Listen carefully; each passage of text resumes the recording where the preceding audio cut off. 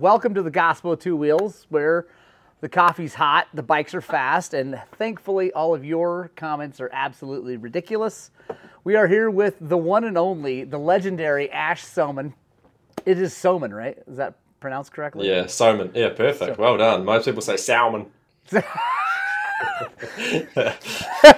Coming in from, what, Nelson, New Zealand? Yep, Nelson, New Zealand. Well done. Where is that in South Island, North Island? Give us a quick little Yeah, so there's breakdown. two islands in New Zealand. We're at the very, very top of the South Island, Okay. and we actually have in the middle of our town centre the centre of New Zealand. Ah, So there okay. you go. Right on. Nice. How many people live in Nelson? If we just to give us an idea. Oh, I don't know. Last I heard, I hear such varying things. I've heard between 30,000 and 100,000. It's like somewhere in there. That's It's like Yeah, that's it's. a I think lot. that 30,000 is a real old number. I think now it's probably closer to 100,000, but that's including the general area. There's quite a lot of towns spread out that you would consider Nelson when you're describing them to somebody. You know what I mean? Yeah. And the Yeah, entirety of New Zealand is what, like 3 million? 5 million. 5 million. Okay.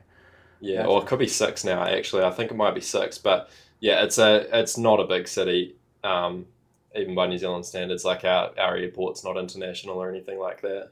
Right on. Cool. Mm. So to everybody just saying what's up. Do you know Des Curry, mountain bike racer? Do you know who that is? No, I don't know who that is. Sorry, I'm a bit out of the loop with mountain biking. It's coming from my buddy Roger. That's probably an older racer, I'm guessing. But Yeah, anyway, right. guys, Ash is obviously on YouTube with is now it's just called Ash Soman. It used to be Soman Films, and he makes all kinds of rad videos from everything. Like he released one last night at midnight about Jeffrey Hurlings coming and whipping up on everybody in the United States at Ironman. That must be Pittsburgh, right? I guess was that like close to Pennsylvania? Crawfordsville, Indiana. Yeah. Oh, Indiana. Okay. So, um, and it was phenomenal. And from things like that to one of my favorite series of yours is the $1,000 Bike Challenge, which was awesome. And Yeah. we are here not to talk directly about dirt bikes, although we will, but we're mainly here to talk to Ash about filming dirt bikes because I think what you do, your production quality is really, really good without seeming too glossy. Does that make sense? Yeah, I know what you mean. Yeah, at a certain point when the budget's too high and there's too much structuring going on, it starts to feel a bit off. Right. Yeah. So Yeah. first of all, give us a little background, how you got into it. And then, yeah, I don't know, tips, tricks, the gear you use, all that good stuff, because everybody here is going to be asking. So, Yeah. Right. So it goes back to when I would have been 14. 2012, Call of Duty was all the rage, and everybody wanted to make Call of Duty edits and show off their cool kill cams, right? So I got editing software so I could do that, and um, I just started mucking. That was my first experience mucking around with it, and basically been from beginning until where I'm at. I don't know how to do something. Look up a YouTube tutorial, figure it out. You get better and better and better as the more and more that you do it. And so I was mucking around with that for a bit, and then I also did videos of this motocross game that I used to play religiously at that time called MX Simulator, which is the most criminally underrated game in the entire world. Um, Best motocross game in the world for sure. And I had a YouTube channel on that. It was called ATSYMX, ATSYMX, which was it was just one of those stupid usernames. Like my brother and his mates would always call me Atsy for some reason. It didn't make much sense, and I just put MX on the end of it. So there you go. And I got that one up to 2,000 subscribers, which I thought was a pretty big deal. Especially in that little community, because there was maybe 30,000 people had actually bought the game in the game's lifetime, and playing it at any one time there would probably only be 20.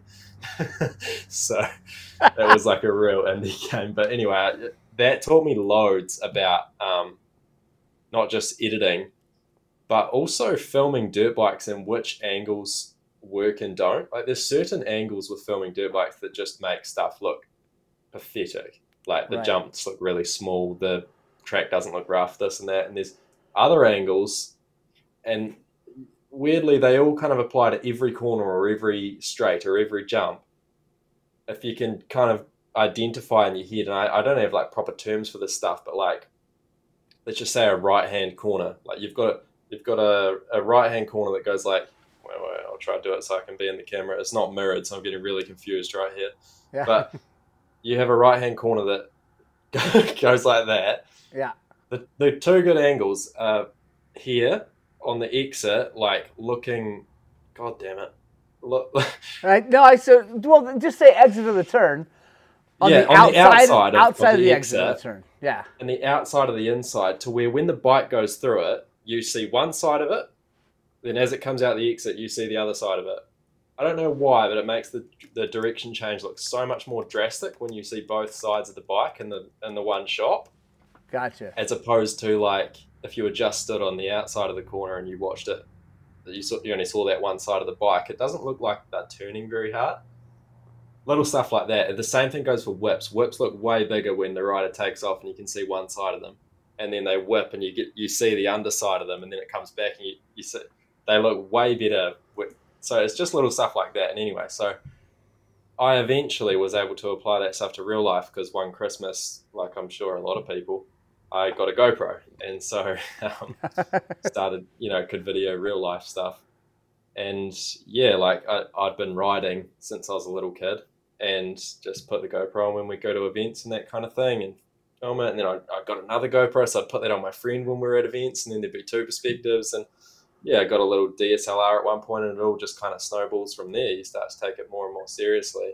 But I would say the big turning point in me really stepping up and, going from hobby filmmaker to like actually taking it seriously and getting good was, I was like, by my last year of high school, I was skipping school so much. But I wouldn't do anything naughty. I'd just go home because we only lived right across the freaking sports field from my school. I'd go home and work on my next video. Yeah. And so eventually the whatever you call it, vice principal, whatever, calls me in with my parents and says, now what the hell are we going to do about you, Ash? And so I showed him my channel, and he goes, well, why are you not doing this? And then that was the moment for my parents too, where they're like, oh yeah, you should do this. They just had to hear it from another adult. Right. That's awesome. Yeah, and it went from there. And when was that? When did that happen? Like when was Last year of high school, so I don't know, I was like 17, 18 Gotcha. maybe. Yeah, so that was, I'm 24 now, so I've been doing this mostly full time. Like I've had other jobs when I haven't been able to afford living costs and that sort of thing, like part-time jobs to help me get by. But at the moment I'm full time. This is what I do. So That's awesome. yeah, I've been, like I say, focusing seriously on it for like 6 years. Right on. Yeah, Yeah. it's funny because I had a channel forever ago putting up just ride videos of just going riding, and it was nothing until about, I think it was 3 years ago. I looked at my wife. I had a friend who's like, hey, man, you should be making some money on this thing. I'm like, really? Do people do that? Yeah. Like, yeah, a lot of it. And so I asked my wife if she was down with me doing a daily shop vlog, the schlog. I'm like, are you down with me like being gone, like in the computer room a lot? She's like, yeah, whatever. And, and then now here we are growing pretty fast, mainly thanks to the 23-300 back there. That's been nuts. Cash cow. It was the best $12,000 I ever spent. So did you get yours real early compared to a lot of people? Yeah, I got it. Yeah, I was the first one in the state. And as far as I know, I was probably the first one in the West. I don't know. There might have been a couple other that trickled out at about the same time. But definitely super, super early. Yeah. Which helped out a bunch, like being I'm first super on jealous scene. of that, must be said. Yeah, I know, because you guys don't even have those things yet, do you? No, we won't. They say that they'll be here, or last I heard they were going to be here in November. I've not seen one. I've seen a four-stroke, a 23 four-stroke, but I think the two-strokes are ways behind because of the demand. So yeah, normally when people say in New Zealand that a bike's going to arrive in November, it's going to arrive in about April. So we'll just see what happens with that. Yeah. Yeah, it's Mm. I don't know. Fortunately, the States is well, there's a lot of money, a lot of market here, so Yeah, oh, 100%. Yeah, I heard some statistic about like California sells more bikes than like all of Europe or something crazy. I believe it. And it's so funny Mm. because California is trying to outlaw Yeah, anything you with said a about that. with an engine, and but still, it's where the whole moto industry is. I mean, the whole thing resides in Southern California. It's Yeah, the crazy. mecca of motocross. Yeah, and it's nuts. Um, Back to filming. I'm sure a lot of these folks here that have GoPros are wondering, what do you think is the best angle or position for a GoPro on a helmet? Yeah, so for me, it's beyond a doubt on the end of the chimp. Is that where you put yours? Yeah, it hangs The just a tiny mouthpiece. bit below, but like, yeah, Yeah, okay. So you've got one of those clamp ones, do you? yeah, yeah, Yeah, so I'm not a fan of those just because I'm real conscious about things looking cool, especially filming them. So right. I used to always run this brand called ProShot, which makes one that's like it's just like a V-shaped piece of plastic, and it just goes Mm-hmm. right around the front bit of your chin piece, and then there's like this Velcro, but it's not really Velcro. It's that like little mushrooms, and they all clip behind each other, real Yeah, strong. yeah, Um, Real good product, real underrated product, the ProShot. It just kind of never caught on, but certainly loads of people I know have bought them after seeing them in my videos, and they've always worked really, really well because they can be mounted to pretty much any helmet. But more recently, I've been going after solutions that like look even more discreet, which is on the Shoei, for example, you can kind of clip the little plastic bit off the front of the mouthpiece, and it gives you a bit of room there. And I just there's no rhyme or reason to it. I just kind of dig into my old bin of GoPro bits that I've collected over the years and zip ties and freaking yeah, whatnot, and try and get a little mount in there, and then get the GoPro basically as flush back forward into the chin piece as possible. Then, like I said, it looks good, and that's the best angle coming around to what you're saying because for a multitude of reasons, really. But firstly, top of the helmet, which is the classic one, you don't want it there because the peak is obscuring the bike in the bottom of the shot, so you have no sense of what that's doing. B, it's really high, so it makes everything look small, flat, insignificant. The track doesn't look rough. And thirdly, you're me riding off road, get a yeah, head taken off by a tree. yeah, yeah, So, so then the next one people kind of cottoned onto was underneath the peak, which is okay. But the sure, problem is you have to point it down quite a lot to get the peak out of the top of the shot. right, And the other thing too is you can see it, like it obscures your vision when you're because I ride like that a lot. Some people ride like yeah, this heaps more, yeah, and it wouldn't be a problem. But it was definitely blocking my view. So mouthpiece is good, and it has the added benefit of being right in front of your mouth, so it picks up what you say. yeah. I like the clamp for me, and just the style of our videos. The clamp, being able to take it off and talk to it, Yeah, and then yeah, put for it sure. is the that's really the reason I've stuck with that clamp. Hmm. And I've actually, I've had it come off a few, quite a few times. It's kind of I don't know where it is. Mine's getting kind of old and Yeah, slippery. Like the rubber parts aren't quite as grippy. And yeah, if you right. hit a big whoop or a tree, hit you, I've had it come off. You're like, and you got to go get it, and so it's Yeah, kind of a pain. But I've lost a few GoPros. Like yeah, I'm responsible for I would say 4 or 5 sitting in the New Zealand bushes around the country, including yeah. I lost two off of Paul Webley. Do you know Paul Webley? oh yeah, I know who he is. Yeah, Yeah, yeah, yeah, it's a two-time US GNCC champion. yeah. Yeah, don't know if he just smacks his head on the handlebars when he rides or what, but I've lost two or three, at least two, in in Oklahoma at a race. I'm from Oklahoma, which is the middle of our okay, country, yeah, and we go back there and race every year. And two separate years. I lost a GoPro each year in like going through some bush and having it hit me, and I'm racing though. I'm like, I'm not stopping, to pick that up. Yeah. And and then of course it's Yeah. gone, and you go back and look for it, and what? It's a long Yeah, I memory. wondered with some of the ones that I'd lost too if they hadn't been nicked, like found and stolen, Yeah. because it's kind of, unless it's muddy or something, it's not that likely they're going to get completely buried. Yeah, one of mine was definitely in a mud hole.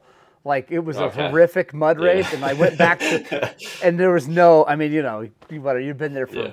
years trying to pull that out, but so that I don't like that about that mount. But there's actually a cool mount these guys built. It's called the Chinster. It's like the Pro Shot, but it uses these little snaps. Oh yeah. And it's a 3D printed deal. It's pretty cool. They sent me one. It wasn't easy enough to quick like spin around and look. Yeah, So yeah. whatever. Why Yeah, not no, it attach sounds a? like you've got your mount sorted. Yeah, it's a Bruce Kennedy. Why not attach a lanyard? Yeah.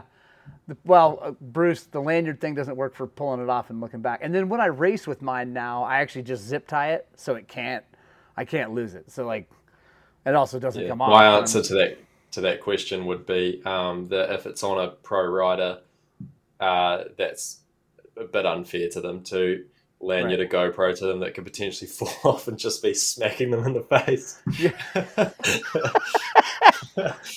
Which, I mean, why not? Paul, it'd be good for Paul. He's an old guy. It'd be hilarious. Let me see if we got any questions. So do you know Sounding Fiber 64? He sounds like he watches your stuff. You got Yeah, he used to be a patron of mine, okay, a long cool. time supporter. Yeah. Nice. Real fast. Dan North at True North Motos. Have you ever checked out their stuff? They're in Washington. Don't know. They make Oh, maybe. They make really cool. What I'm using is a wiring harness for the new KTM's. It's really, really sweet. And then he's got Yeah, some I've definitely how-to heard of videos that. and stuff like that. Yeah. Let's see.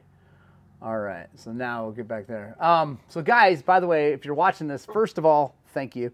Second of all, if you haven't yet, back out of the chat, hit the thumbs up, and then come back in. Also, I've typed Ash's YouTube link in here a few times. I'll do it again. Make sure you guys go check out his channel, subscribe, all that good stuff. It's really cool. And now I want to talk about hold on, there's a question. What camera is highly recommended? What are you using for GoPro? Are you using the newest, baddest? No, I'm using the 8. The only reason is because my other cameras can't go any higher than like 30 FPS in 4K, so I don't need 9 or above because the only real advantage for me would be to go 60 FPS in 4K. Right. But yeah, it's like I said, my other cameras can't do it, so it's not much point unless I wanted to slow-mo the GoPro, which you don't often do.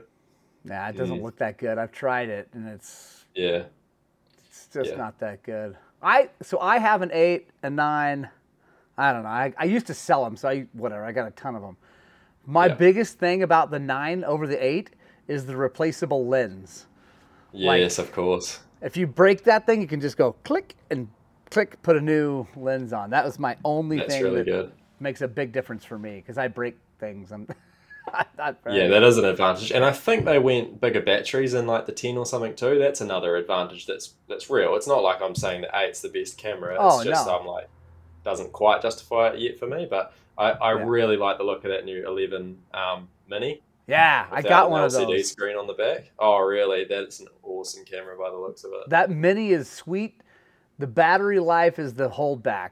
It's an hour and a half. Oh, really? So, yeah. So I'm working on. I actually bought one of these things, like a charger.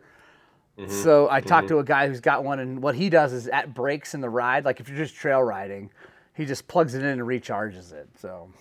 Yeah, right. We do. You'll see my next video is about a cross-country race, and we go on board with one of the fastest riders in New Zealand, Brad Grimbridge, probably the fastest rider. Oh in New yeah, Zealand. that guy's awesome.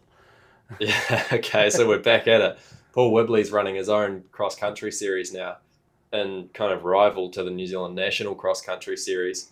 And Paul's running his one under his own jurisdiction, which means no FIM rules, and therefore helmet cameras are all good.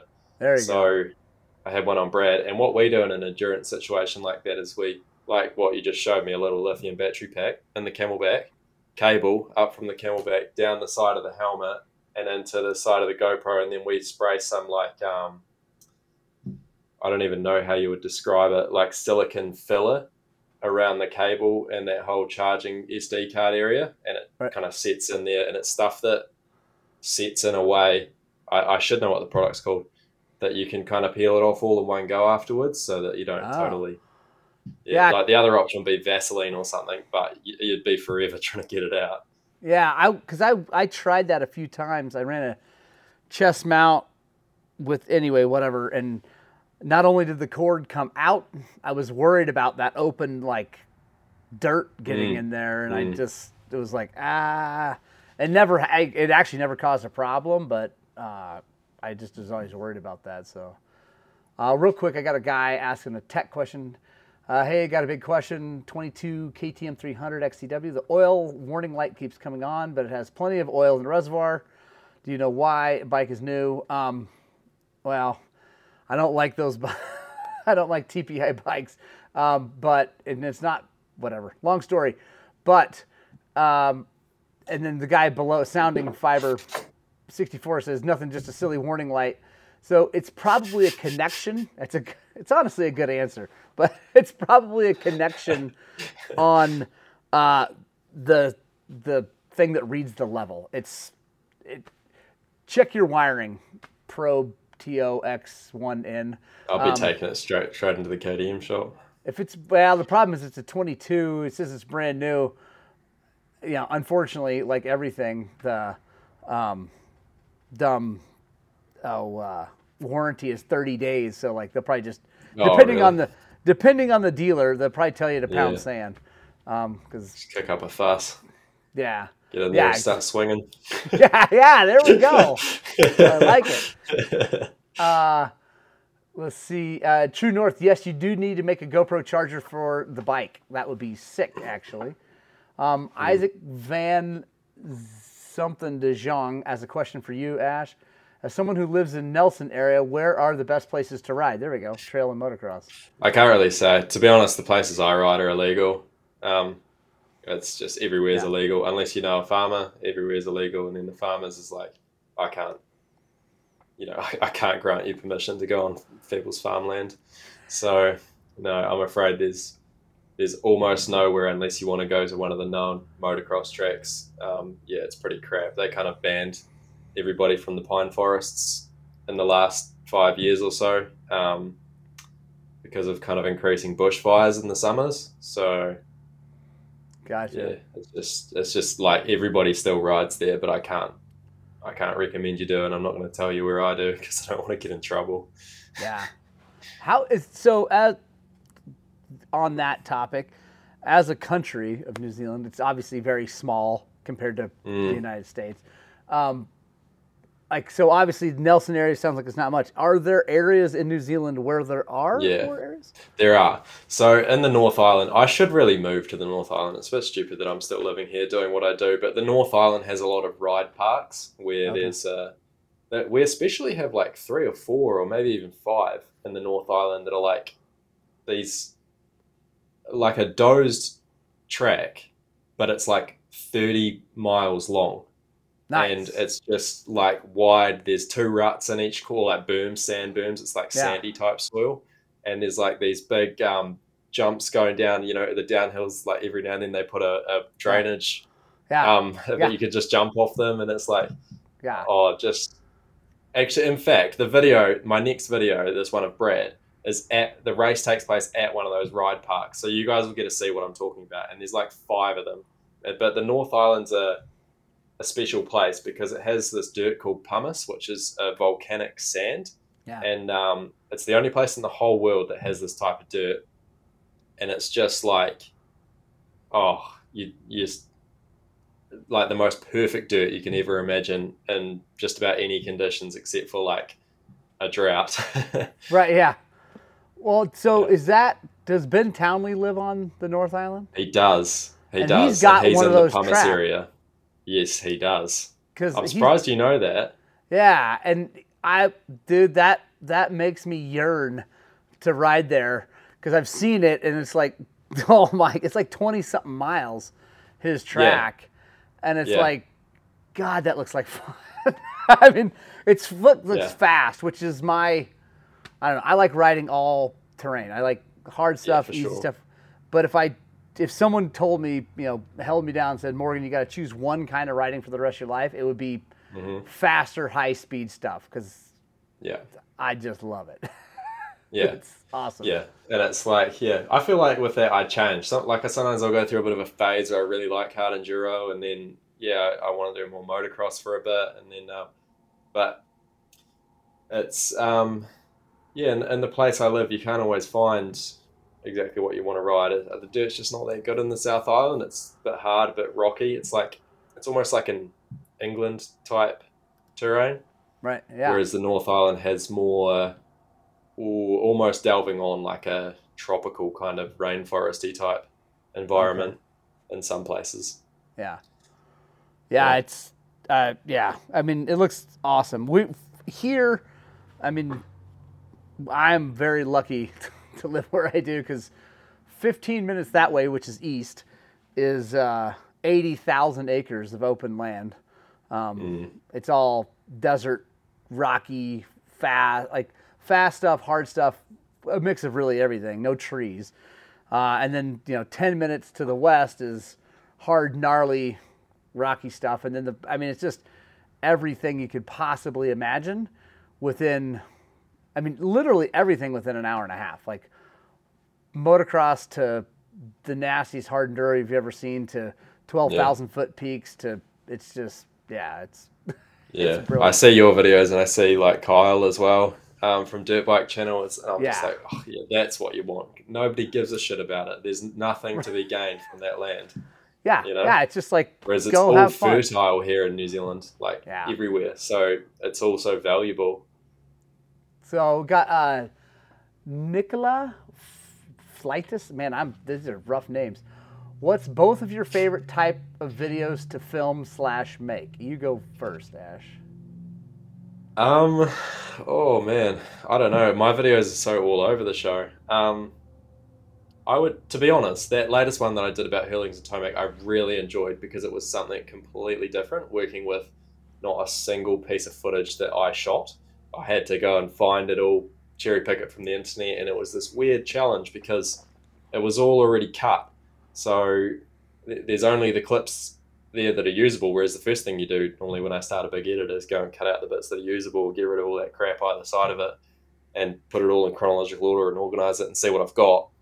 But it was kind of all already there, and now it was about taking these bits and figuring out like, that clip there is from Moto 1, but that photo there that says it's Moto 2, but that's actually qualifying. So I put that in the qualifying folder. Like it was just a new challenge, and it was like really enjoyable. It was so different, and working with 1080p stuff, which I haven't done in ages, so nice. My editing software crashed like 800 times less. So that was good. And also just working on something that's like kind of a bigger deal. It felt like this was the fastest riders in the world, and I'm never normally working on that kind of thing. Not that we have slow riders here, but it's like little old New Zealand in some small time event, normally. Right. Mm. Yeah, I guess for me, I don't know. I like filming. I think I like filming ride / I mean, if you want to call it a vlog, I like filming a ride with friends and talking about the bikes. So like one of my favorite recent ones was with my buddy who's came out to ride the 300 SX with me. So he was on a 300 SX, I was on my 300 XC. Both brand new bikes. He's definitely faster than I am, but we're both A riders, so like we can go push hard, And I had so much fun just running the camera. I never turned it off And every time we'd stop, we were just talking like friends would talk about the bikes. Like, oh man, what do you think? And then coming back and taking that footage, obviously throwing away most of it, but finding the nuggets that you think people want to hear. I mean, I'm just guessing at it, what people want to know about these bikes. But it's super fun for me because I get to really enjoy the time out there, and then it's fun for me editing. Like, 100%. I know what you mean. Like, it's certain videos are like, there's a bit of a drag to edit, whereas others you're almost enjoying just watching it whilst you're editing. Yeah, and like in reliving that those moment. Those moments you talk about too, where you forget that you're recording, it's just real at that point. Those are special. Yeah, I love, and it's fun because you're reliving that fun time. It's like, it's what I hope that people experience when they're watching my video. Is like, oh God, like they get to feel like they were there, having that kind of fun. And for me, it's the same thing. I'm like editing. I'm like, oh yeah, that's right. Oh yeah, Barnado. Yeah, so that was like on the $1,000 challenge. That was like a big part of like my direction for the way we filmed it. I was like, right, I want to set up a lot of situations here where we've got a direction we're going to lead us into it, but this portion here, whatever happens, and it's going to be real. And we get, I don't know what the trail is going to be like. I don't know if there's going to be a tree falling across it or the river's flooded or what. And it was like, I sort of planned to not have a plan at certain phases to get exactly what you're talking about. And then it's like the viewers they're on the journey with you. Right. Yeah, because sometimes I feel like when you're just trying to just review something, or in the shop, I don't know, my life's crazy here in the shop because it's like I'm filming and I'm trying to run a business and answer phones and whatever. But I mean, I enjoy that, but I don't know, it feels like a movie production. Like we're just trying to get this done, film this right, get the parts right, get all that, stuff. Whereas that kind of thing, I feel like it gets more traction online, which is good for, money and whatever for YouTube. But then also it feels real, like organic, if you want to call it that. I mean, it just feels awesome. So, hold on, we got some questions here. Yes, we do need to get to the Pacific Northwest, True North, Dan. We're going to get Ash out here to Western United States. We're going to figure out how to do that. I'd love to. Yeah, it's going to be awesome. Do you know what we should do is we should get in touch with Rocky Mountain or whatever. They're doing cheap bike challenges all the time now. Yeah. And do like collaborate somehow that way. I thought that was so cool, that one where they got other YouTubers in, like Torture Test Magazine. That's someone that I really like, who's I don't think far from you. And then they were set to have Kyle, but he got sick or something. But that just would have been so cool to see people that all come together. That's something that really excites me, but just doesn't exist here in New Zealand. It's not that there aren't people doing YouTube here in New Zealand. It's just like not people doing it full time, Right. Yeah, just me, basically. it's one guy in the South Island. I've thought it would be super cool to get, like, I don't know, there's so many ways you could do it, but I would love to get all of the moto YouTubers that can, right? I don't care where they're from. Like, if you can get the folks from South Africa, get the folks from the United States. I mean, obviously the U.S. is, easy because it's huge and there's tons of us, but I just would love to get everybody together. I mean, even if it were like a race that's just for fun, right? Like, it's not no BS, like, whatever. We're just going to go have fun. But yeah, I actually contacted Rocky Mountain today, trying to get an affiliate deal with them. Yeah. Because I have an affiliate deal with like Amazon and stuff like that. And they basically said that Kyle and Jay Clark are like the only people that get to do that.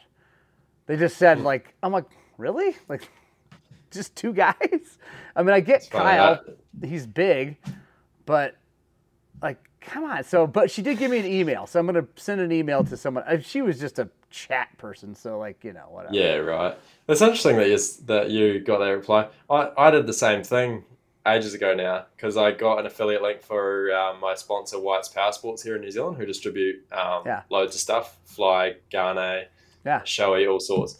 And so I was like, right, well, if I've got an affiliate link for my New Zealand viewers, I need an affiliate link for my US viewers as well, and Australian and whatnot. So, because there's no point in you guys trying to buy from New Zealand. So, I emailed them. I just didn't even get a reply though.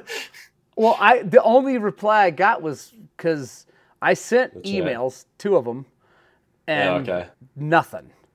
So you're just more committed than me. Yeah, well, and I think I was ordering something too. So I'm like, wait a second. Well, actually, I had a problem that it would have been nice for them to not she was super nice, so they're not going to get a bad thing. But like, I bought a Tusk fan kit for the bike because it's the only one that draws it draws the least number of amps. Anyway, whatever. And I get a discount through them just for being a normal customer. And I put it on and it didn't work. Like, it's out of the box. There's a problem with the part. And so the cool thing was they're like, yeah, we'll send you a new thing right away. Blah, blah, blah. They're really great. I'm like, oh, and by the way, so as I'm talking to them, do you have an affiliate program? And they're like, oh, I'll look into that. And then they got back to, well, the Dirt Bike Channel and Dirt Bike TV are the only people that really have that. I'm like, well, that seems silly. You guys would make more money, I think. Surely. So, yeah, whatever. Let's see. Moto Bunny. Do you know Moto Bunnies? Are they on your... Yeah, I'm sure I do. Talking about something there's a lot of these names here that are ringing a bell for sure. They're talking about a lot of a big mutter. It sounds like it's pouring rain somewhere near you. The Dead Toad. They're talking about the Dead Toad, which is a cross-country race here. Oh, nice. Okay. But yeah, somebody was talking about all the places to ride in the North Island just before. And the sort of Tauranga area. Yeah, so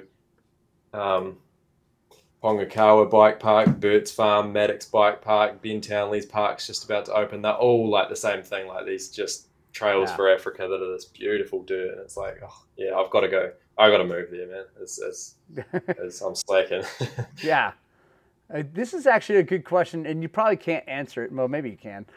Why does New Zealand get all these super cool diesel cars and small trucks when we don't?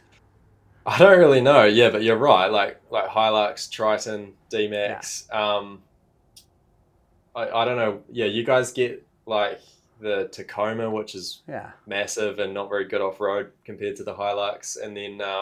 well, the Tacoma's pretty close to the Hilux. The Tundra is the big one. Oh, yeah, right. No, the Tacoma is the Hilux. We just don't get the diesel version of it. Oh, right. Well, anyway, I don't know. It just seems like a lot of the stuff you guys get are like, you just get the scaled up version. We don't really get them. Right. It's just because our country is smaller, I guess. Yeah, exactly. Exactly. But your roads are massive too. Like, we got, seriously, to go to Christchurch, which is like the nearest big city to me. I don't know how far away it is in kilometers, but it wouldn't be that far. But the drive's 4.5 hours because the road just doesn't go straight at any point. It's just weaving through the hills. So we have these really tight, windy roads. So I guess we just don't get massive trucks and stuff like you guys do. But that said, they are starting to catch on. I see way more Dodge Rams and F-150s around nowadays. Like we've just recently got them for sale, brand new.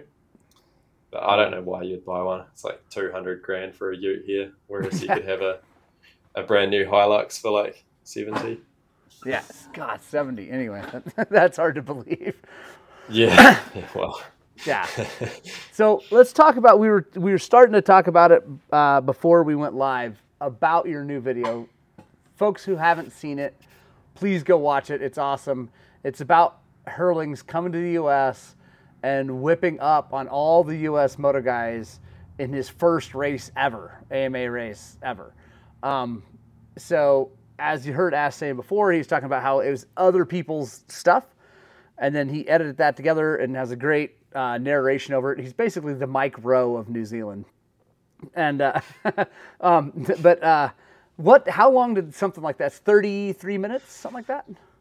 Yeah, 35 minutes. So it was weird because it's hard to say how long it took me because I got like half or most of the way through it and then I quickly switched off because I was getting paid to film a hill climb event that was local to me, which is another really cool video. That's my second latest upload, and I raced in that one as well as filmed it. My girlfriend helped me, and we made this real cool video about that. Just trying to get up this massive hill as far as that was a phenomenal video, by the way. That was great. Thank you. So yeah, I had to jump off it, quickly do that one, and then came back to it and finished it off. So it was hard to say, but like I would say, I had definitely been working on it for at least 2 weeks before I jumped off it, and there was probably another week till I'd finished it. But it could have been 3 weeks just as easily before that. Like I would say close to a month for a video like that. Gotcha. And it's just, yeah, nobody understands why that would be because it just doesn't seem like it unless you've tried to edit before. But there are so many little things like even just you guys have got to understand that the story and the writing and the narration and all that I say wasn't obvious to me. I had to sit there and figure out every line of that and then examine the events that were coming up and think, right, how could I lead into that event and give that more weight? Or how could I fit this point in that I want to make about how people don't talk about it since it's happened? How am I going to fit that in with this story and not make it stupid and like I'm just implanting my own grievance on this video that's otherwise about something unrelated? And it's like, it's so hard to weave. And then you got to factor in like, it seems almost like it's got this movie-like soundtrack to it. It's always got the right intensity or type of music for the moment. And I don't just like pay somebody to make and order some songs. Like I got to go through a massive library and try and find ones that work, and then cut them up and get them to the right length that I need. Like, move things around, and then you can actually download stems of music tracks from the websites that I work on. So you can download just the drums from that track or just the brass instruments or whatever. And so, yeah, sometimes to mix and cut and move bits of the song around, I'll be working with the individual instruments of this. Like that's just one example of the things that takes ages. And then another thing that was a real battle on that was because I was working with so many different people's footage, is the color was also vastly different. But if you watch the video, it looks real consistent across the whole video. So I had to grade every single clip to match the last one, and some's just so far away. Like Racer X, who to their credit, I learned making that video, are by far and away the dominant force in motocross coverage in America. They have so many images and videos of every event, but their footage is just like, I don't know, it's like the Donald Trump color grade. Like it's just orange. Yeah. So I had to like bring that so far back towards blue to get it to look anything like the rest of it. And it's just, and then another thing people wouldn't realize too is all the bike sounds that you can hear are from other raw sound videos of just totally different riding. And I've gone and like, so right, there might be a clip of Hurlings flying past and Musquin flies past the camera right behind him. Right, I'm going to go on 2015 Best of the Nationals raw sound. And I'm looking at these old clips of Dungey and Roczen racing against each other and trying to find one where they both fly past the camera at the right time and then pop it in and kind of, I move around like, so it comes out of your left ear or your right ear. So it sounds like it's gone the right direction past you. And it's like, you can just imagine how that stuff would add up in terms of time. I honestly, when you start talking about that much of it, I'm surprised it would only be a month. I've gotten faster over time, like for sure. Because I even just when I try to, like when I wear this mic and then want to sync that to just my writing, like I'm like, it's a super simple thing to do, but I can't imagine trying to like, and it shows that you're doing a great job because I thought that was so quality. It was really cool to watch. It was different, so different from what else the other things that you do, but with still that same feel. Part of it's obviously your voice and your narrator, but but the energy and the flow of it was a lot, was awesome. So I thought it was cool. Yeah, I watched it with my grandparents last night actually, and they said they thought it was my best one yet. And of course, they watch all of my videos, so Yeah. I agree with them. Probably, I think it is my best one yet, and I think it's because the footage, like almost, I don't want to sound cocky, but like almost matches the production quality now Yeah. in terms of its scale of what the event was. Normally, it's like the event's so much smaller than the production quality that I'm putting into it, or like, we're on this silly little adventure in the bushes or something, and it just doesn't matter. Like, people aren't thinking about the production quality. You Americans probably can't understand half of the things we're saying because Yeah. people can hardly even string together a sentence. But this time, it was the best riders in the world, and it's this big event, and it's in that beautiful Ironman national track, and there's the crowd everywhere, and there's the banners everywhere, and it's so bright and big, and I made it 60 frames a second so it would look like ultra real. I just wanted that video to be as grand as possible. I made the audio really loud in spots, and I put like loads of compression on my voice, so it sounds like I'm a radio announcer. I made the colors like push them as far as they could go before they're peaking and just look terrible. And like I made that video as grand as possible because I felt that the occasion for once warranted it. And I think all of these things lead to, like almost my most complete production. Yeah. Yeah. We did have a question which I wasn't going to ask you because I've already asked you just privately. How's the KTM killer coming? Okay. It's I will finish that series. I want to do a big finale for it, but the reason I haven't, I kind of stopped and then got distracted by other stuff was because Kynan, who we were comparing the bike to his Husqvarna, he sold that bike, so I just didn't have another bike to compare it to. And like, you wouldn't believe it, I posted on Facebook and all sorts of things. I said, does anybody have a KTM Husqvarna or Gas 250 or 300 TPI that I can rent for one day? Like, I'll pay you for it. And I couldn't find one. There's just like none around where I live. You'd hate to see it's like, I it's so orange over there. It's like out of hand. And that's just because we have a massive, really, really good Kawasaki and Yamaha dealer, and everything else is kind of small dealerships. And so people buy Yamahas and Kawasaki's. Here's a question that's going to be interesting for both filming and just the moto world. What do you think about super motocross in the States coming up? Do you know what it is?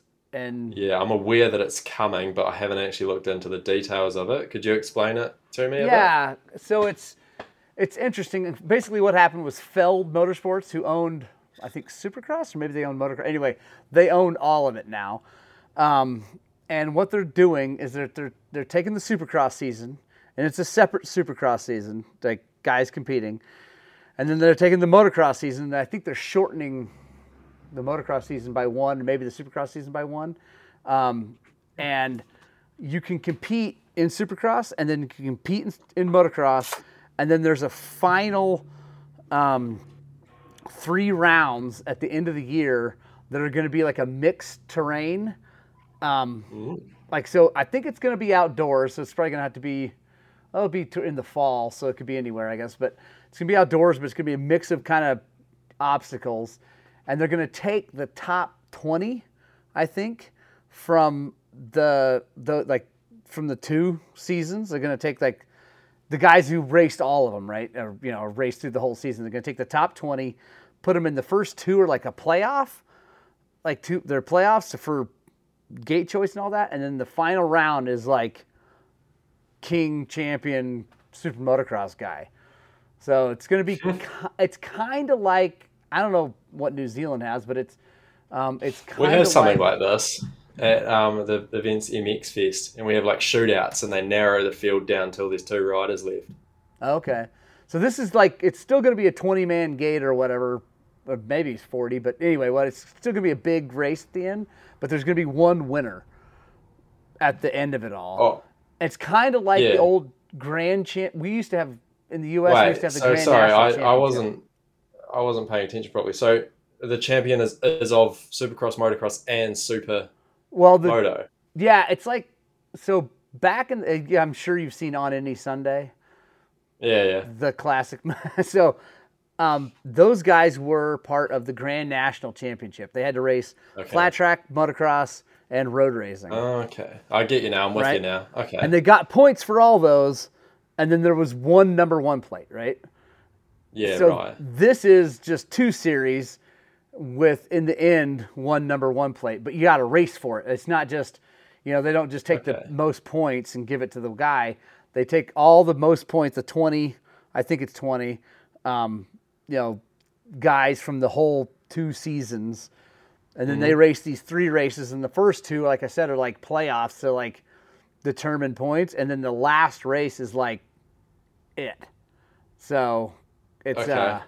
yeah. And It's, so when you say and I is don't it like only understand it one number completely. one plate? Yeah. So there'd still be championships awarded for the individual Yes. championships, Yes. and then next year, if you won that like just the Supercross, do you get to run the number one plate? That part I don't know. That Okay. part wasn't clear. Okay. Because I listened to, I forget, Pulp MX or I don't know, Whiskey Throttle. I forget. Well, they've all talked about it now. And I forget, and you could tell that they're still working out the details. Like it's Yeah. like they know the dates, they know the places. All that. The one big thing is it's like a $10 million deal at the end. Like it's a huge prize for the guy that wins. Shit. Troy's saying it is that way, or that's what they're saying anyway. Troy's Okay. actually, I went to school with them. Um, Okay. Gotcha. but yeah, that's interesting. I'll tell you what, I'm all for it. Like, I think change is good, even Yeah. if it's wrong and they go back. Like, they need to be doing something. Because I was talking to somebody about this the other day, and like, you watch a Supercross race from this year, then go and watch one from 2011 and try and tell me the difference. Yeah. There's been no advancement. Yeah. Like, since they went to widescreen, there's been no major. Yeah. Like, It's whereas the just, Formula One's always evolving, yeah. the bigger championships that are really pulling in the money. And it's like, yeah, motocross needs to evolve. And if I'm saying that about the AMA, holy shit, does the World Championship need to evolve? My God, that's been average for like 2 decades now, the coverage of that. So, Yeah. I agree. I think yeah, something's got to change. The other cool thing is they finally fixed how you watch it because, again, this is a United States situation, but like I don't know how many seasons you stream Supercross on one thing, Peacock, whatever, yeah, and then yeah, you had to buy another thing for yeah, motocross, and yeah, then it's this stupid. last year it switched halfway through. You had to buy another thing. Yeah, It yeah, was so, yeah. I'm aware it of that because was that's the only way we can watch it. They stopped putting it on TV for us. So like, right. yeah, and then it's like freaking half the time it won't load, and then like the replay is not ready afterwards. If you catch it late, it takes like Yeah. hours before it's ready to replay. Yeah. So It's now just terrible and it's so expensive. I know now it's all going to be on Peacock. It's Okay, all owned by the same company. So I really that's think it's good. going to be good. Um, Yeah, I've always thought, I mean, I love the guys at the top of the game doing their thing, but like you said, I feel it's kind of stagnant. I mean, it's kind of the same thing over and yeah, over again. And again, I don't disagree with rules about not getting people hurt, but if you go back to the 80s when guys were like, I mean, they were racing, dude. They were racing because they wanted to race. Like there was no money in it. They yeah, just yeah. wanted to go fast, and they're banging each other. And of course, the speeds were slower and all that stuff. I get it, but it was a lot more interesting to watch than now. I mean, and I'm not saying people should purposely hurt people, but you get fined a crap load of Yeah, money if you throw a gnarly pass on someone. yeah. And I don't know. I'd like to see those guys keep that like that, but then I'd like to see more amateur. Like it's like watching college football or college, You need to guys. watch Arena Cross. Yeah, well, that's just it. But they don't. That Arena Cross is a perfect example, but they don't televise that. It's like not Yeah, here, yeah. not often. But like I would love to see that, and then I really like to see AMA allow 252 strokes race with the 254 strokes. Yeah, if because they're fuel injected, I don't see why they shouldn't be able to. They can't be that much less efficient. no, and the thing is, there's all sorts of conspiracy theories as to why money and the manufacturers and all that stuff, Yeah, but it would allow a lot more people into the sport, right? Because we have some folks around here that are, they live up in about an hour away, and they're competing on the pro class in the 250s, and it's basically 50 to 60 grand a bike to compete. yeah, Right, yeah, and that's U.S., so that's crazy because the bike is yeah, 10 to start, and yeah, then you got to put another 40 in it to yeah. compete. Whereas if you have And then you probably got to have another one too, a backup well, you bike. at least two, Yeah, but then but if you have a two-stroke 250, they got the horsepower, right? I mean, they can yeah, just yeah. So we did that for a number of years here in New Zealand, and actually we had multiple MX2 250 two-stroke champions. right, And they banned them again, which I thought was a bad move. But they seemed to think it was an unfair advantage.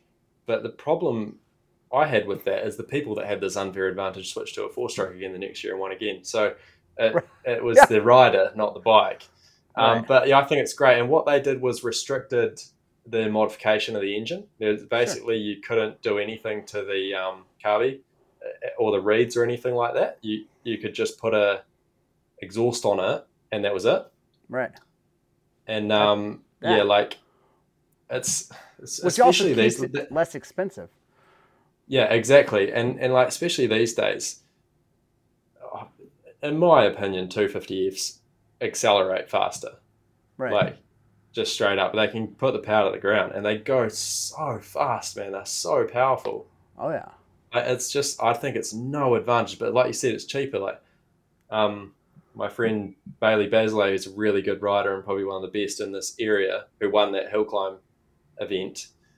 Yeah, is just blowing his 250F up again, and it's a massive bill to fix it. Oh And I say to him like, you need a you need to go to a 252 stroke because they're allowed in cross country in the MX2 class, yeah. or a 450 because it's like they last longer. It's just Yeah. at an amateur level, 250s are so financially unrealistic. 250Fs, that is. Oh yeah.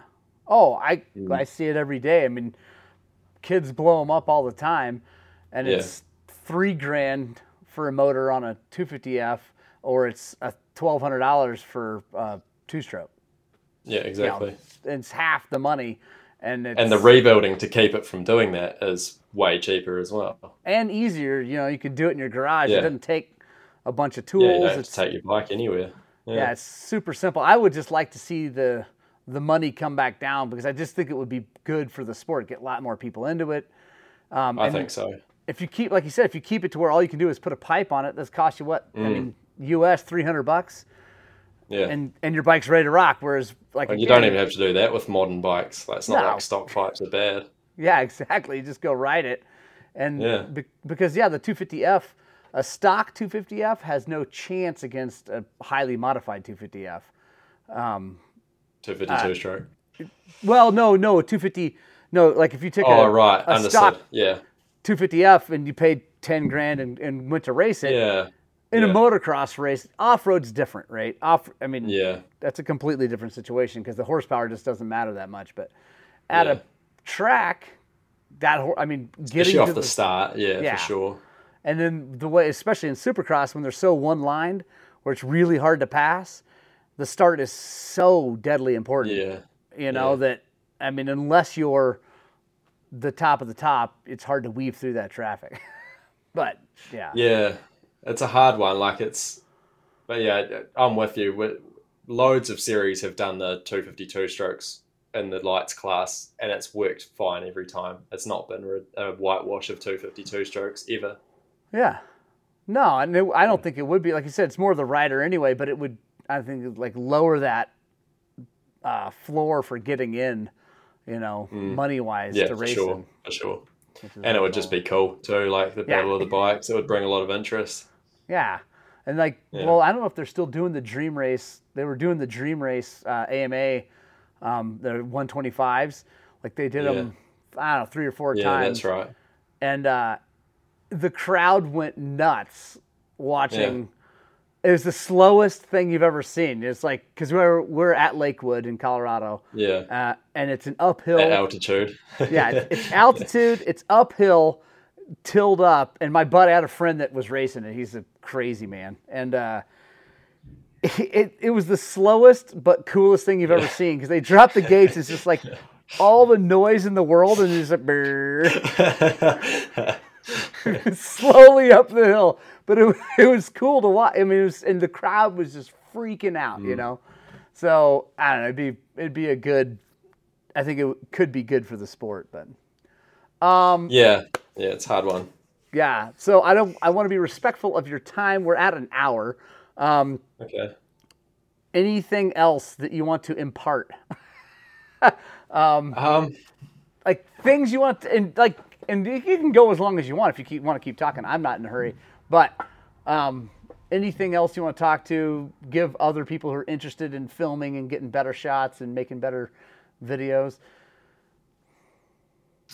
Yeah, it's hard to say. I would say the main thing that I'd say to people who are learning is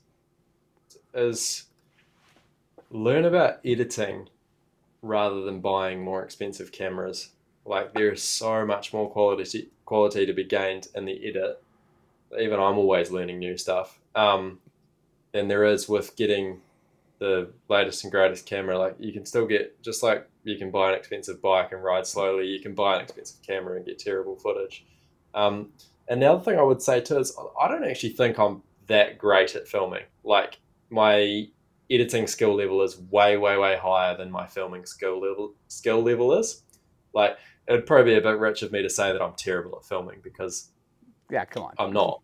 But my videos look okay. But like, I don't understand lighting that well. Half the time when I'm filming the bikes, I'll run autofocus because like I don't have nice flash monitors to where I can pull focus properly. So I just run autofocus half the time. It depends on the situation, and like I don't film in log, which is this really washed out way that you can film so that you can have heaps of room to edit your colors afterwards. I don't bother with it. All sorts of things that would be considered kind of amateur, but yet my videos come out way better than people who are filming with the latest Sony FS7s or whatever, because I know how to put them together. And on top of that, which is even more important than any measure of quality, is story. You got to be able to tell a story, and you can tell a story with the most bare bones of tools. You don't need like loads of flash stuff. If the story's good, it's going to be way better than any amount of quality, any amount of money, you know? Yeah. It's about the story. And it took me a long time to learn that. Well, and I think, it's been cool to see the barriers of filmmaking come crashing down, right? Because of YouTube and things like that. And watch these people become rich and famous using an iPhone or, whatever. And I agree. Like my best investment was, for me, I use Final Cut Pro. What do you use for? Vegas. It used to be called Sony Vegas, but it's called Magix Vegas now. And it's terrible by a lot of people's opinion, but it does crash a lot. But yeah, people get too hung up on what editing software to use. They can all accomplish the same thing. Right. Don't get too worried about that. But if you're starting now, I'd recommend Final Cut's good. Adobe Premiere is really good, and DaVinci Resolve is really good. Like, if I could begin again and learn the ins and outs, every little nook and cranny of editing software, I'd start with one of those. But I can obviously do the job fine with Vegas. Yeah, I don't think it matters at all, because like you said, they're all powerful enough, right? Yeah. For me, it's what makes sense in your brain. And for me, Final Cut works because everything I own is an Apple. Like the phone, the whole thing, right? So like, it just, my brain works like Apple works. And so just like overpriced and a bit useless. Yeah. Fair enough. Fair enough. No, I'm joking. I can take it. I got big shoulders. They're 100% overpriced. But like, again, my my tiny brain can use it, right? No, they're good in a sense of that they just work. Apple is Yeah. really good like that. Windows, you end up with a lot more weird incompatibilities and errors and that sort of thing. But the flip side is you can get a lot more performance for your dollar. Right.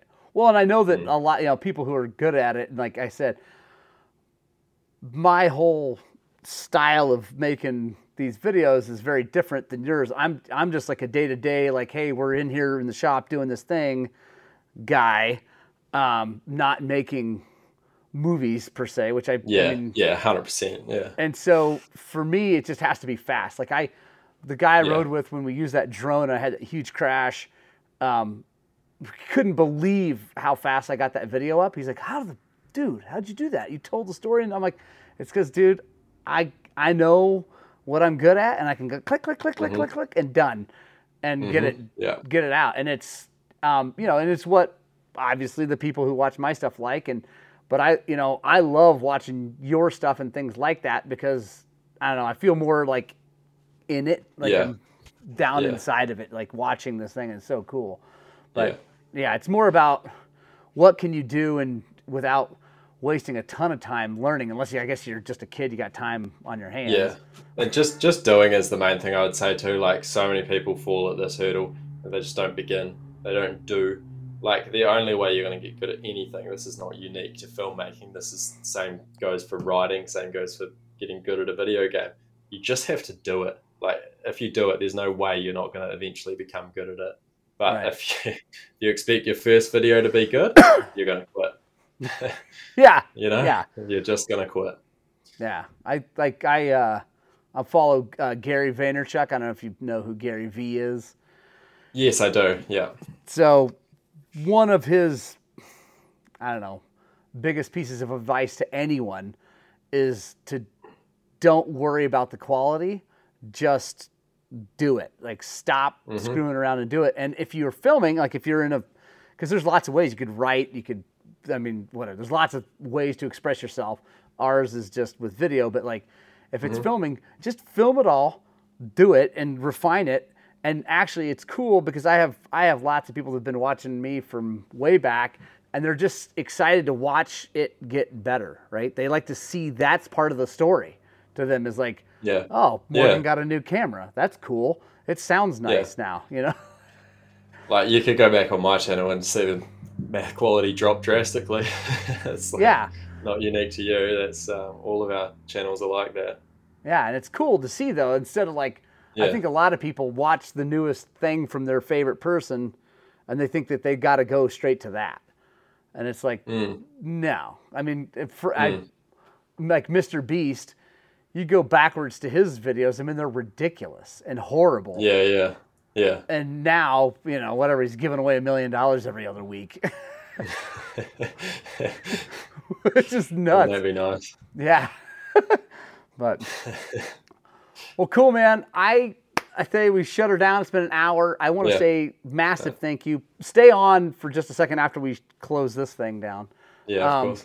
But thank you guys all for watching. I really appreciate it. Please go to Ash's channel if you haven't already.